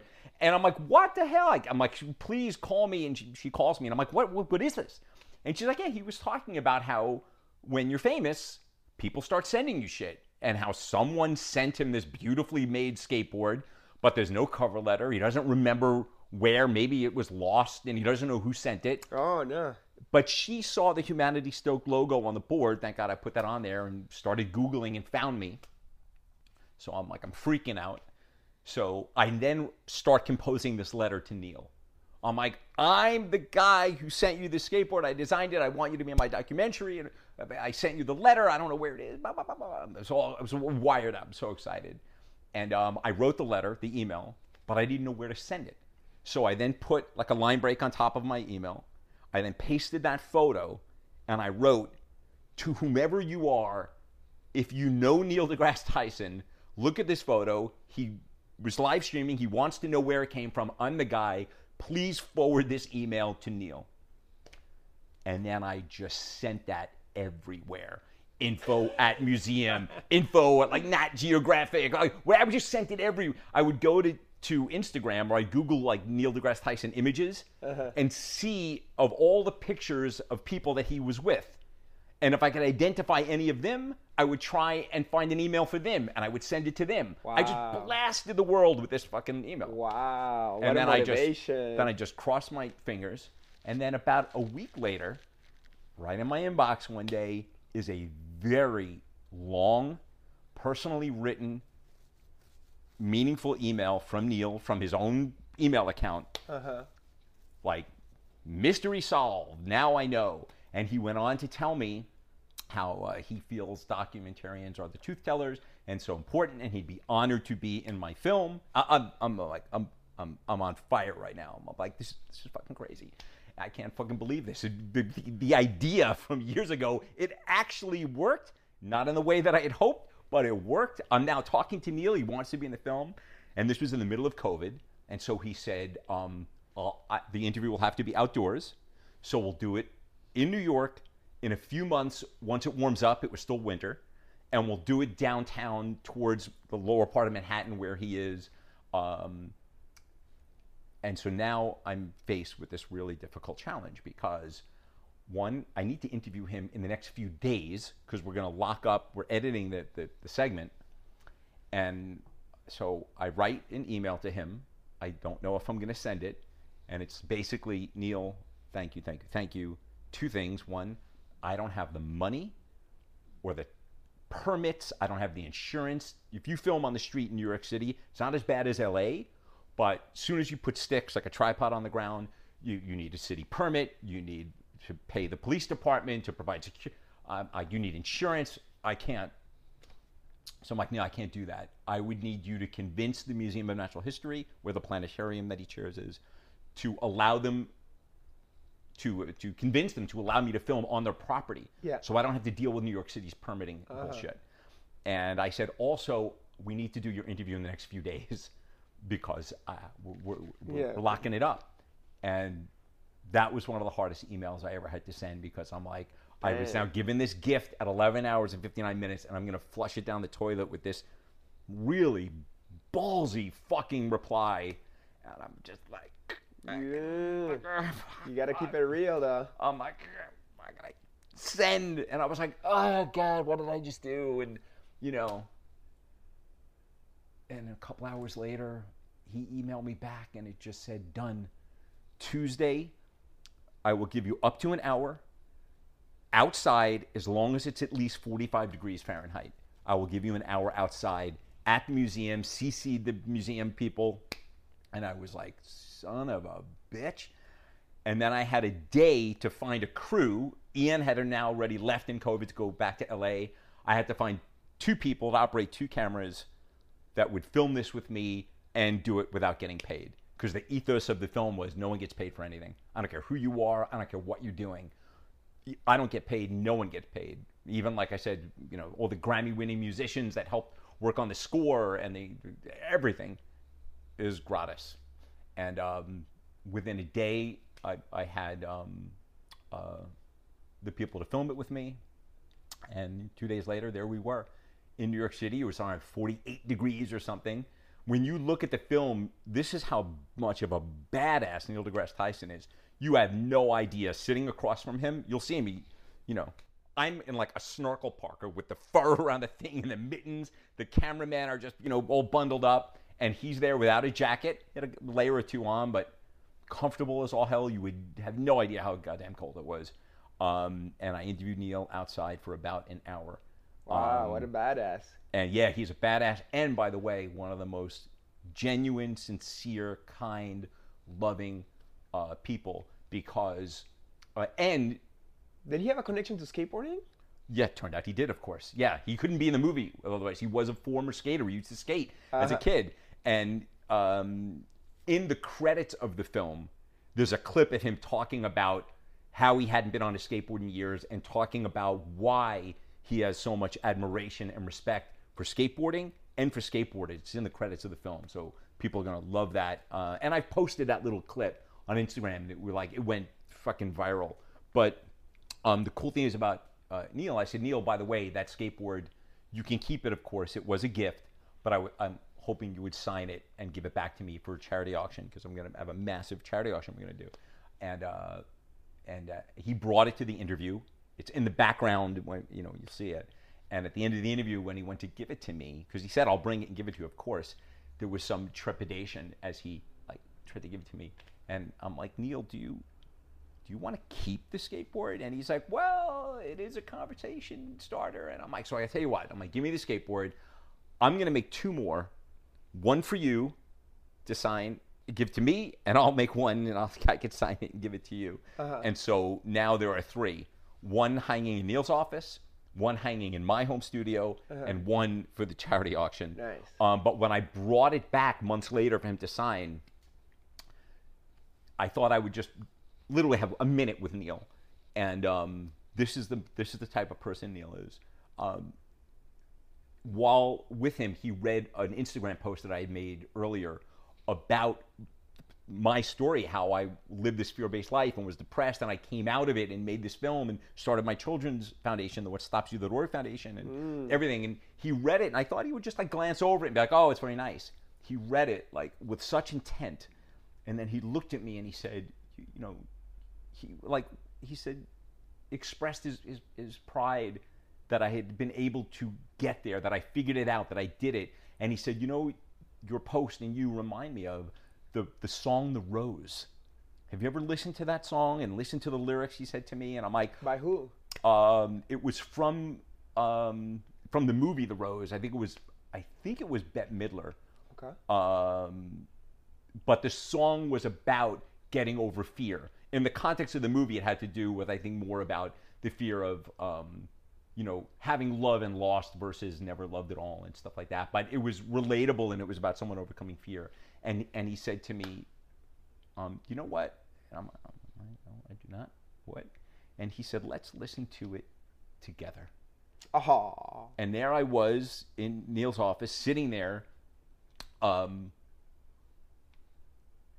He opened up his like Spotify or whatever he was streaming on his phone, whatever he had, and we sat together and listened to the song. And I thought to myself, what in the fuck happened to my life? Like, is this even real?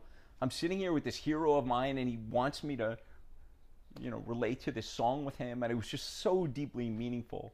And I didn't want to be one of those people that like, Neil, I'm gonna like not be present and film this. But towards the end of it, I'm like, Neil, I need to capture this. It's so meaningful to me. And I just held my phone out and then caught him. And that clip, as I turned around, the elevator door opened and it like, bong, and I laughed. And that clip is also in the credits. That moment that I shared with Neil after. He's a special. He's a special person. So beautiful. Yeah. Thanks for sharing these intimate stories with us. Yeah. You said in this story that, nobody gets paid in your movie. That is correct. What does that mean? And if there's any money made if you ended up selling the movie to Netflix or HBO or whoever buys it, whatever streamer, where does that money go? Mm-hmm. Tell me about the financials here. Sure. So I made it a condition for working with me on the film in any capacity, whether you were providing B-roll or archival footage or music, like the original score, anything, whomever you are, if you're working on the film, you're doing animation, whatever, operating cameras, it was gratis, not a back-end payment, not a delayed payment. I took a lot of in-kind services as support from a tremendous amount of amazing individuals and companies, and I want to recognize that, and I want people to recognize that. I'm going to tell them what to do that. But if you couldn't work on this film with me for free, then it just wasn't the right project for you, either at all or maybe not at that time in your life. And so we all worked on it as volunteers for free.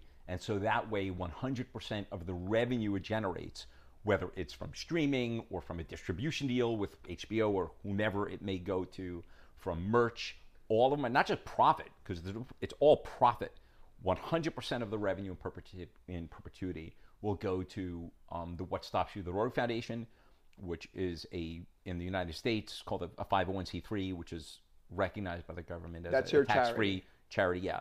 And so when you donate to it, you could deduct that from your taxes in the U.S. anyway. And like the film itself, that foundation pays no salary, it pays no rent, it has virtually no expenses, everything's donated, and all the money will go there to help have a positive impact on children's lives, especially those in living at or below the poverty line in underprivileged school districts. The goal of that foundation is to help children avoid a life that I lived, which is being derailed by fear, guided by fear, to help children and young adults understand fear, how not to let that control your life, Because, and this is so key, Chris, I believe this so firmly, that when you're living a life that is not satisfying because you feel like you're not where you want to be, whether you think that's because you're not making enough money, or you're not in the profession that you want to be in, or you're not at the level you want to be at in a given profession, whatever it is, when you feel like you're not satisfied with your life, it is really hard for a person like that to care about the lives of others.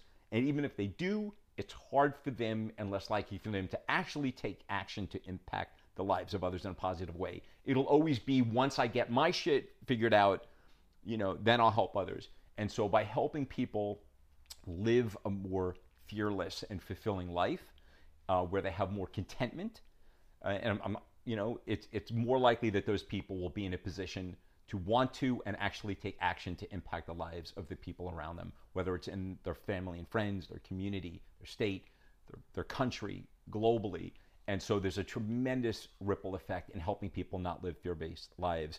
And the foundation does that by sending speakers that could help talk to children and young adults at organizations and schools that would not otherwise be able to afford to pay for that speaker to come in and talk to them. And that's what the foundation does. So, by the way, if anyone who's watching this, and I've never asked anyone for money in the making of this film, not once.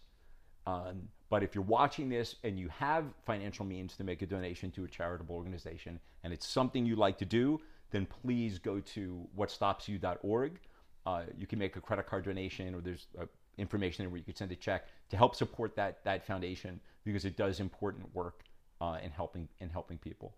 So thank you, and appreciate the opportunity to plug that foundation. And that's where, so hopefully we'll get a big fat distribution deal, and that money will go to the foundation. But right now that foundation is starving, and I have schools right now waiting for a speaker, and I have approved them, but there's no money to pay for even a speaker's travel. And I have speakers that get anywhere from $800, $500 to $15,000, $20,000 typically to travel to a place, like if they're doing a big keynote somewhere. I have speakers that are like, man, I will do it for free. Just pay for my expenses to get my ass over there and back home. Right. No charge. And I'm like, I don't need that. Foundation doesn't even have the money because of COVID. It lost all its funding, and so it needs a corporate sponsor now. So the foundation needs that money. Well, badly. I'll try to donate, not as Chris Dyer, but as the Galactic Gang, because the Galactic Gang, which is my NFT community, we have some charity money to allocate, and I'm always looking for where to pass it along, which is aligned with me and my community. So I'll talk with my people and see if we can send some. Thank you. And I do want to reiterate, I've never asked anyone involved in this film ever for a donation, not even to the charity. It was like, I'm like reaching out to the people listening, because some people listening are struggling to pay the bills like most of us, but some people are fortunate, they have money and they regularly donate to charities. And I'm saying, okay, if you do that, hey, consider the foundation. Right. Well, you give if you can, if you have the means, and if you don't, you don't. And no guilt on that. It's like your foundation wants to fill the cups of others, so then they themselves can give. Yep, exactly. Seems like you've given a lot of yourself to this film, not getting paid, giving lots of your time. You've given years of your life to do this movie, and you're not even gonna make any money from it. Are you filling up your cup enough so that you can give to others? Or is it your cup already overflowing just by the vibes that you can give and not get anything back and not need anything back? Yeah, like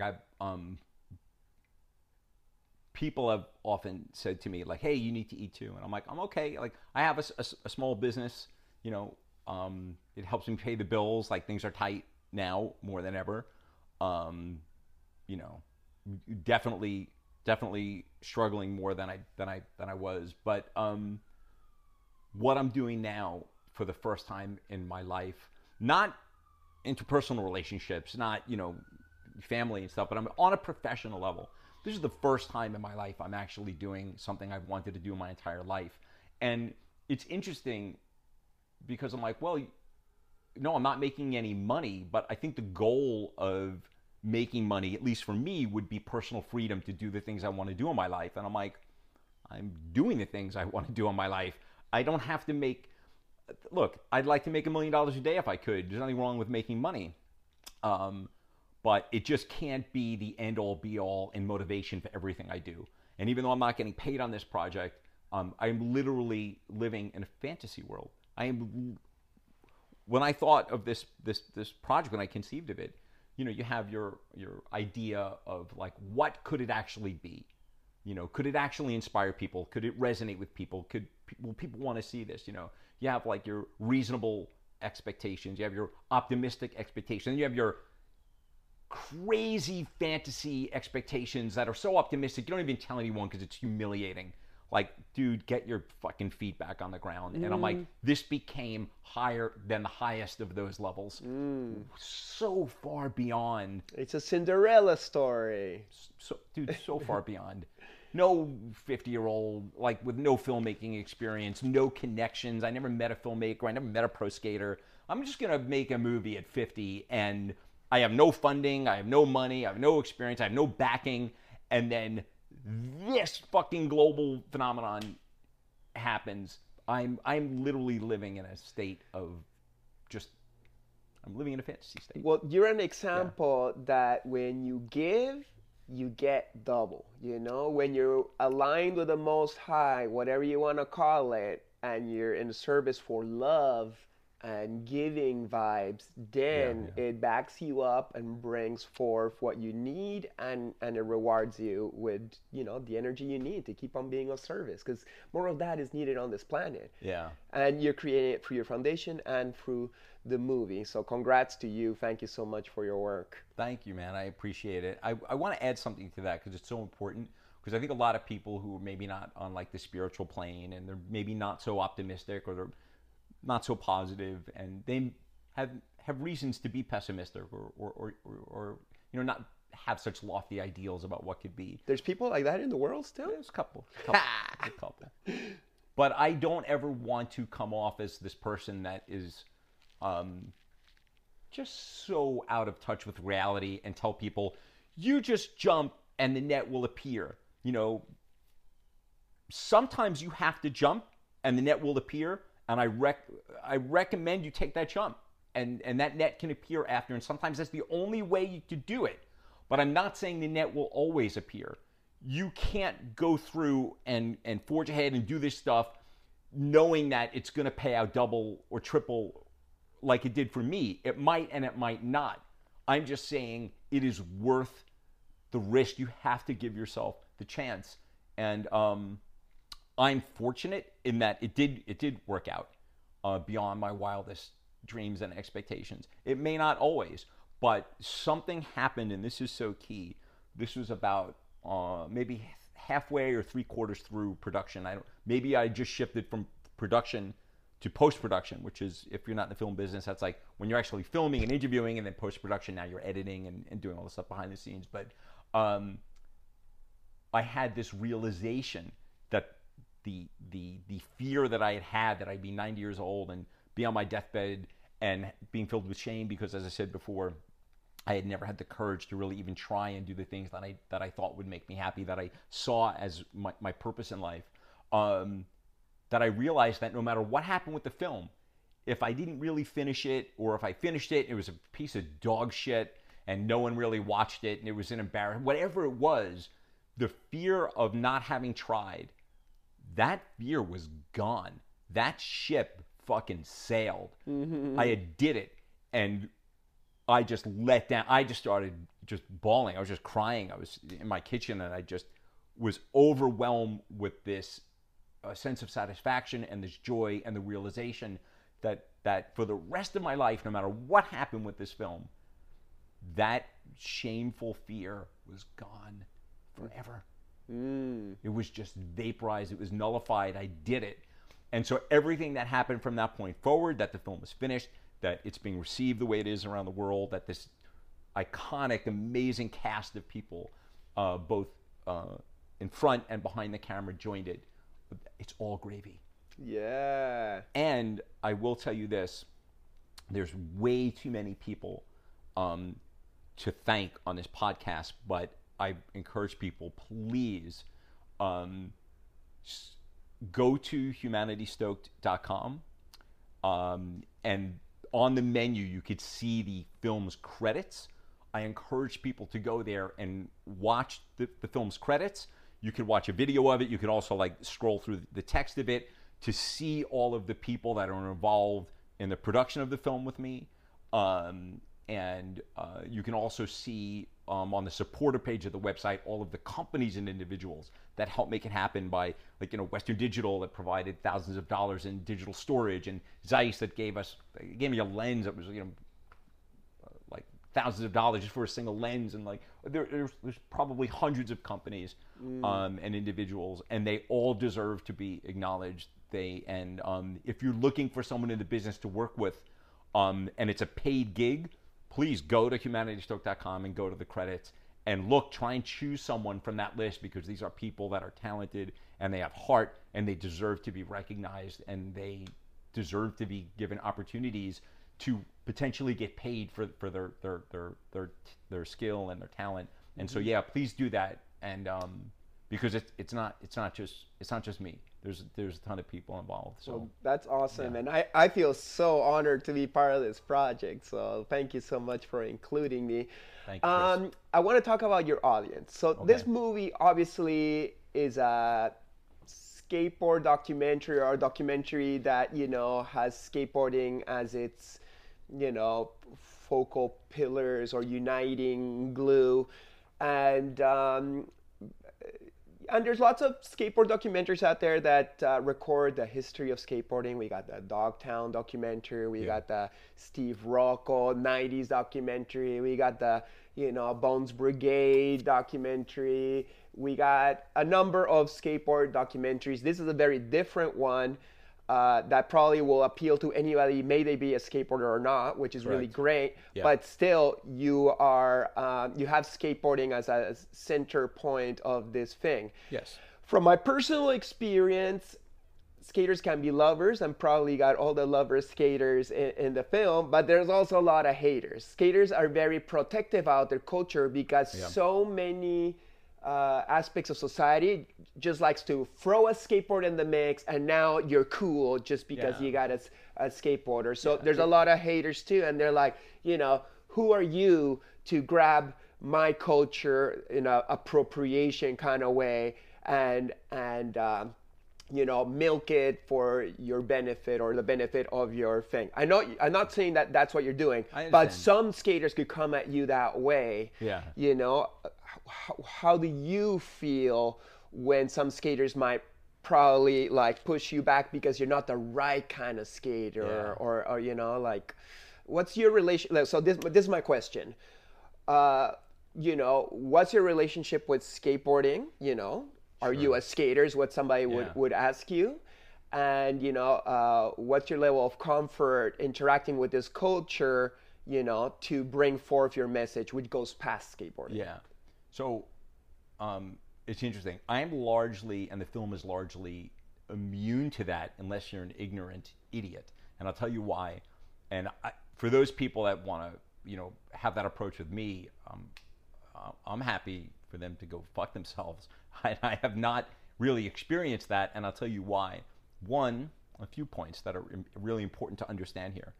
One, I'm a lifelong skater. I've been skating since 1974-ish, give or take. So, like, my feeling, like, if I want to hold my board by the trucks as I, walk down the street because it's more comfortable for me, and you think you're going to step up and tell me that I'm doing some type of mall grab, if I want to hold the board between my ass cheeks, that's my fucking business. Who the fuck are you? Who made that rule that you can't grab your board by the trucks? It's so much more comfortable. What is this? Well, if you're holding it by the nose, then it's more efficient to throw. And I'm like, dude, I'm just taking a walk. I'm not trying to, I'm not fronting here. Yeah, like, I don't give a shit. You go fuck off. Like, you're laughable to me. Having said that, I do understand and respect that hardcore skaters resent the co-opting of their or our culture. I get it. So I'm not saying you're wrong to resent the co-opting of it, the disingenuous co-opting of it. I get it. I'm just saying I'm not making a film about skateboarding. And I'm not saying we're the real fucking skateboarders. I'm just saying this is not what this film is. This is a film about human issues, and everyone in it is connected to skateboarding. And so it's really like adjacent to that issue. It's not like we're saying we're the cool skateboarders. We're just saying, hey, if you're in this film, you are a skater, a former skater. We have a love of skateboarding. It's a common thread. But we're not even talking about skateboarding. And so if anyone in the film thinks, oh, the film isn't cool enough or whatever, okay, guess don't see it. I don't care. But I know that I made a film that's not for skateboarders. It is for human beings. If you're on Earth and you are a human being, this film is for you. And of course, the skateboarding has a built-in audience because these are the heroes of skate. These are skating's most iconic figures through the decades, you know. And so, yeah, skateboarders are going to love this. I have not yet had any of that experience. I haven't had anyone come to me and say that, because it's not like I'm some Hollywood dude and now all of a sudden I'm going to decide to make a skateboarder movie. You know, I've been a skateboarder for longer than most people. I'm 56. Yeah, there are guys in their 60s, 70s, and 80s that skate, but I mean, for the most part, yeah, if you want to step up to me and tell me I'm not a skateboarder, you know, you're a joke to me. And I ask myself and I ask people, like, why are you skating? Like, are you skating because you want people to know how cool you are? Are you skateboarding because you want to make yourself feel cool? Or are you skateboarding for the reason that I skateboard? I just love skateboarding. Yeah. And I'm not even that great. I'm not like I was never really into street skating. And I only learned to skate transition invert until the first time I was ever on a ramp, I was 52. I built a 40-foot, 16-foot wide, 40-foot long, 8-foot tall half pipe in my backyard that was based on a 6-foot ramp tech kit that I bought used and then blew it out, put a roll in on one side, and you know, I didn't even learn that type of skating until, and by the way, I didn't learn transition invert until I was in my 50s because I was scared. And when I moved from New York to Southern California for 2 years when I was 10 years old, I saw Tony Alva in Skateboarder magazine, you know, photographs of him by Glenn E. Friedman. Again, unfathomable that both Friedman and Alva would be in a movie I would make. Bizarro. But I didn't ask my mom to take me to the skate park because I was afraid I wasn't cool enough. I felt intimidated. What a fucking shame. A whole life of a different type of skateboarding I could have been involved in. Not that I ever would have became pro, but I mean, how much joy would I have had that I cheated myself out of because I was afraid of being judged at a skate park? What an idiot. Right. You know? Well, the issues that your movie is trying to tackle about fear and issues of the whole world also are being tackled in skateboarding, maybe not so directly, but the issues of the world of judgment, of insecurities, of fear are very present in skateboarding. To have one group of skateboarders be like, oh, we're the right kind of skater and you're the wrong kind of skater, like, what the fuck? Like, you know, we're all skaters. Let their boards be long, short, whatever shape. Let's just have fun here, please. Do you know how many people, and by the way, like when I skate now, when I travel, I always have my regular, it's like a regular popsicle. I think I have a 8 1/4 deck, you know, 33. But I love longboarding too. I love e-boarding. I love all types of skateboarding. But I have so many people when they skateboard and they tell me about it, if they're like, well, I'm not a skateboarder, I'm this, or I ride this kind of, and I'm like, dude, you're a skateboarder. I don't care if you're street, you're transition, you're longboarding, whatever it is, dude, you're skateboarding, and you're a skateboarder. And the problem I have with people, and again, I acknowledge, I resent too if somebody or some company suddenly just co-opts it and presents themselves as skaters when they're not. I get it, but at the same time, when people say skateboarding should not be in the Olympics, or that's not skateboarding, that's what you're doing, you know, the problem I have with it is this. What that means is, for them to be right, it means one person or one group owned skateboarding, and they have the right to define it. And I don't want anybody to own and define skateboarding. Right. This is a form of artistic self-expression. Right. And it is not my fucking business to tell someone else you can't skate the way you want to skate, or you can, but you don't get credit for being a skateboarder. That's not skateboarding, Right. or you don't belong here. Or if someone wants to get on a board with 4 wheels and push and do what they want to do on it, I am fucking happy that they want to skateboard. Yeah. I'm happy for them. I don't need to own it. I don't need to control it, and I don't need to respect anyone else's feeling that they should. Right. Again, I don't like co-opting any culture, whether you're Native American culture, Black culture, any culture. I'm not down with the co-opting of that. That's fucked up. I get that, but there's a place between that and thinking you own and get to define what skateboarding is for other people, and that I am not down with. Well, for me, skateboarding is about freedom, Right. self-expression, maybe even being a rebel against society and doing something that is not allowed many times. And then as skateboarding grows with time, it's calcified a little bit with like, oh, now there's some rules. Now there's the right way. Now I'm Right. going to put some walls around it. So Yeah. it's sometimes it's doing the opposite of what it's supposed to be doing, liberating us, allowing us to express ourselves with however the fuck we are. And that's a pity. So I think this movie will help defragment that, Yeah, it'll be yeah. like an antivirus being like, hey, can we just all just be whatever the fuck we are Yeah, without judgment? yeah. Let's drop this fucking judgment. Yeah, I'm with you 100%, man. And by the way, I have a couple of different types of e-boards. There's electric skateboards, then there are longboards.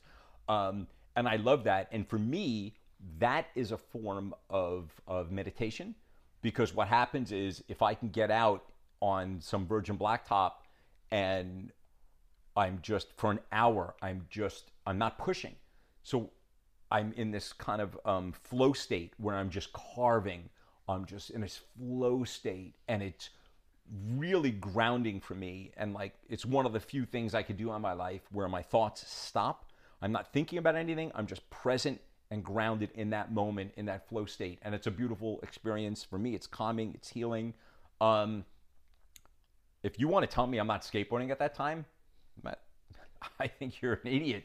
But, it's not for me to tell anyone else. And again, I love all types of skateboarding. And as a quick tangent, I have a friend of mine who's in the cast who produced and directed another skateboarding doc that I recommend. It's not out yet. It's on the verge of being released right now, so I don't know when this is going to air. But Google Virgin Blacktop, which is a beautiful documentary, another skateboard film, and it's about a group of kids that formed this kind of club years ago, and they were called the Wizards in New York. And the documentary, Charlie Samuels is a photographer and is a filmer, and he has a lot of iconic photos. He has stuff in Thrasher, a lot of stuff with Harold Hunter from back in the day.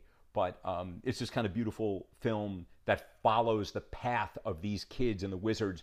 They're now like in their 50s or 60s, and it's like it follows their whole life through, and it's just a very heartwarming, beautiful film. So yeah, check out Nice. Virgin Blacktop, cool film, and Charlie Samuel's a great guy. I love anything skateboarding, Yeah, Like I love the culture of skateboarding.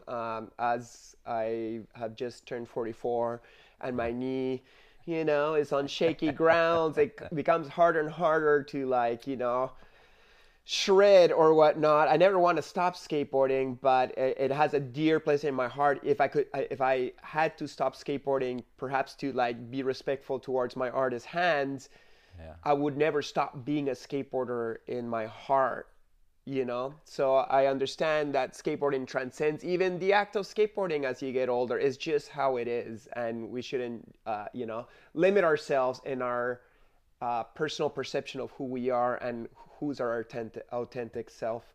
So, let me congratulate once again for this beautiful movie. I want Thank to you. ask you, now that you've done your first movie and it was a success, or, it's a success already, even just in the film festivals. And thank once you. it comes out, who knows how big it will Yeah, be, and thank you. you'll make me a superstar in relationship to it.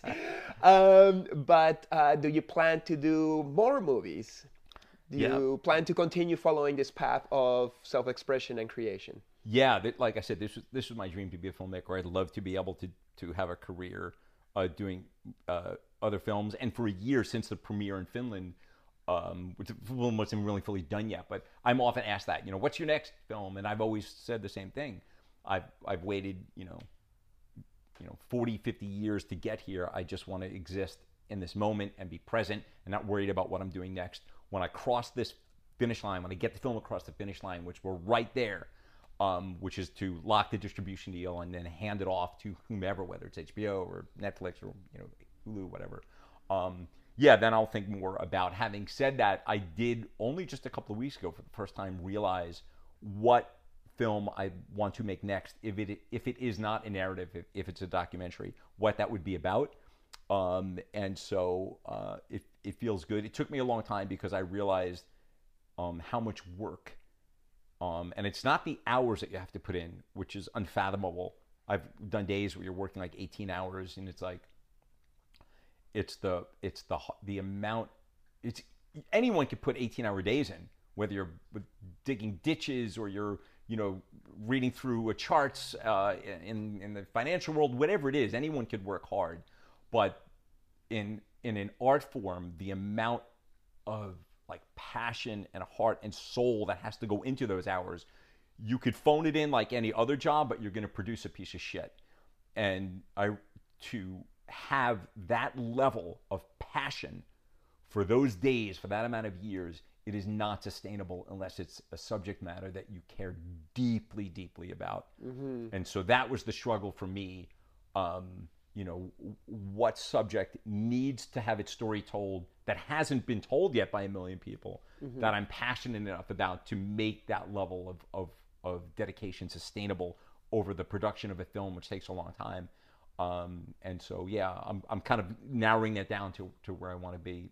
So, do you have ideas? You'd rather not give it in? Yeah, yep. What would be some subject matter for future movies for you? It has to do with the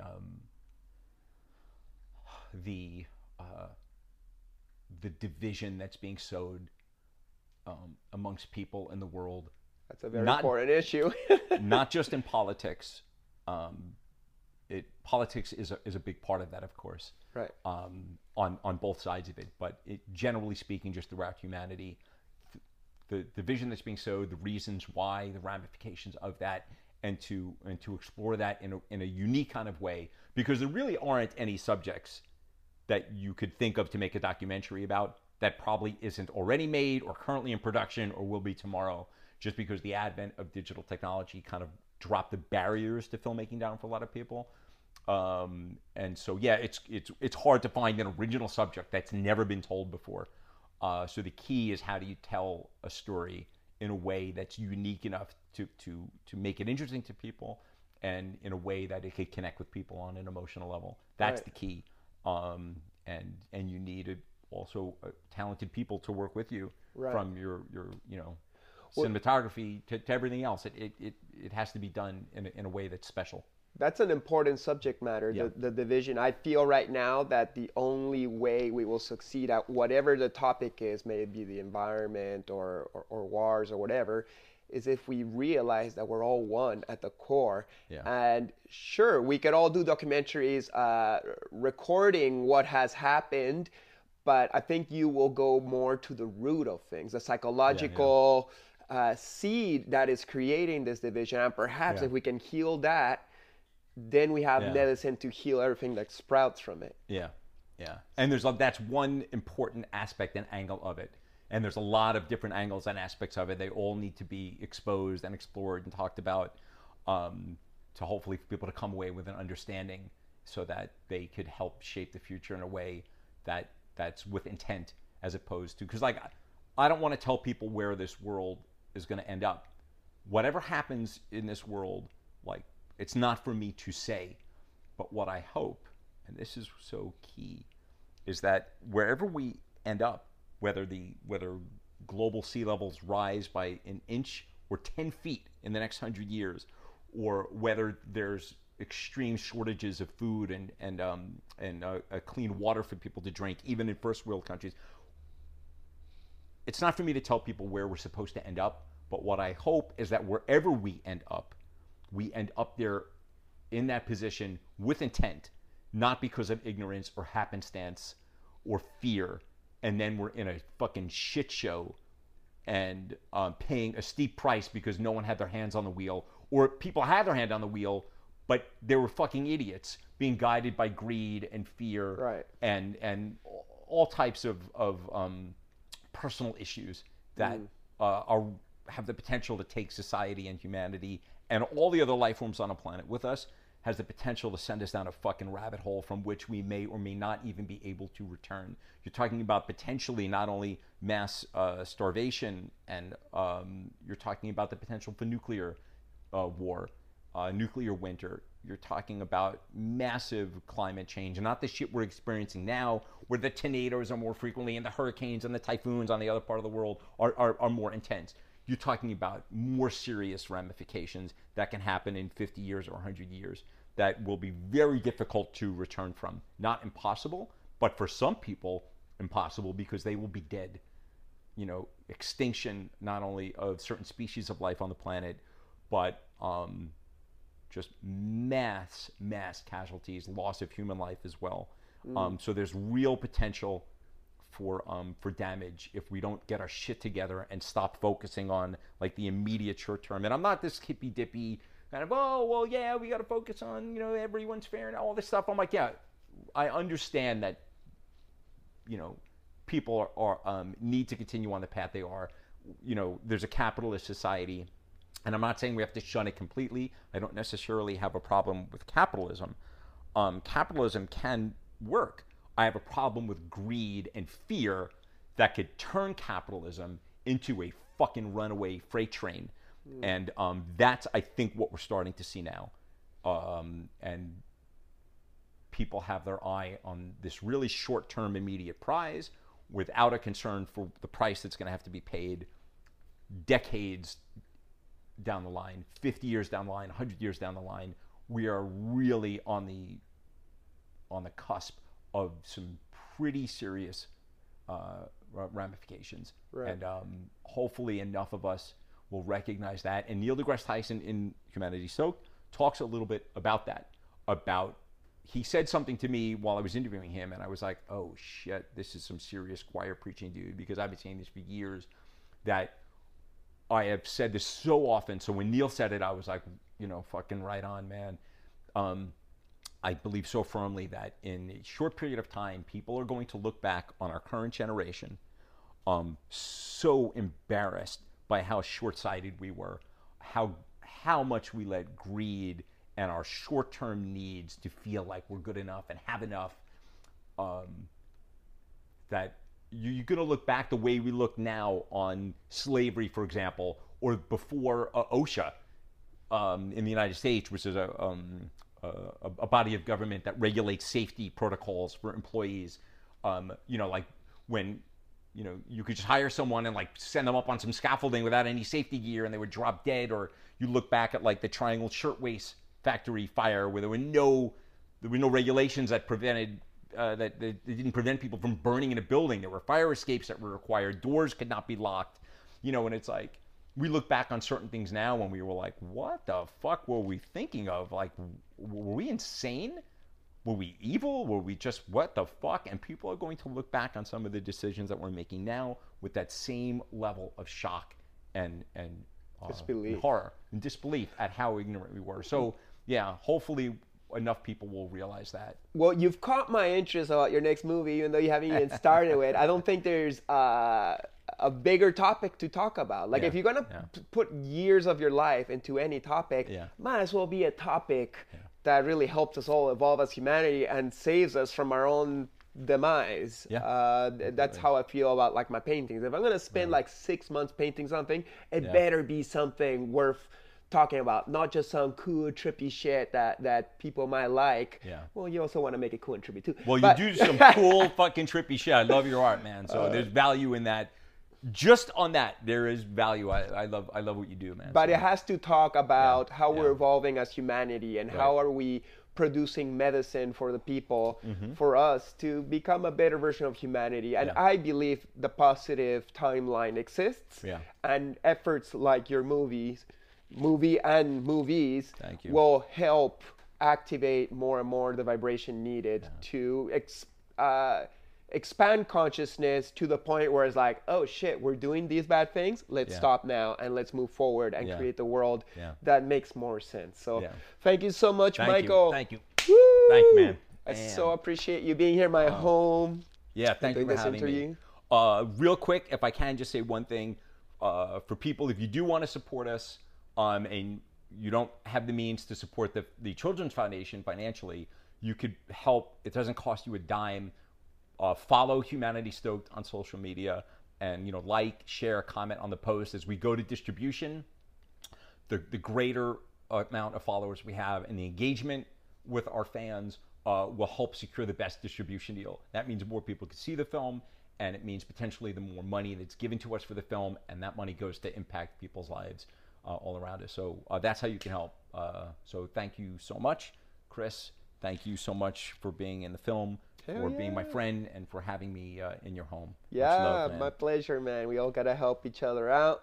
And I hope you guys also enjoyed this interview. Make sure to smash that like button. I hate saying that. Press the like button, comment anything you thought about this interview, share it with whoever think will enjoy this. Subscribe if you haven't yet, and the notification buttons. I don't even know what to ask you here. The point is, please support this project of beautiful conversations I'm having with beautiful people like Michael. Thank you. And I'll see you next time. Blessings. Woo!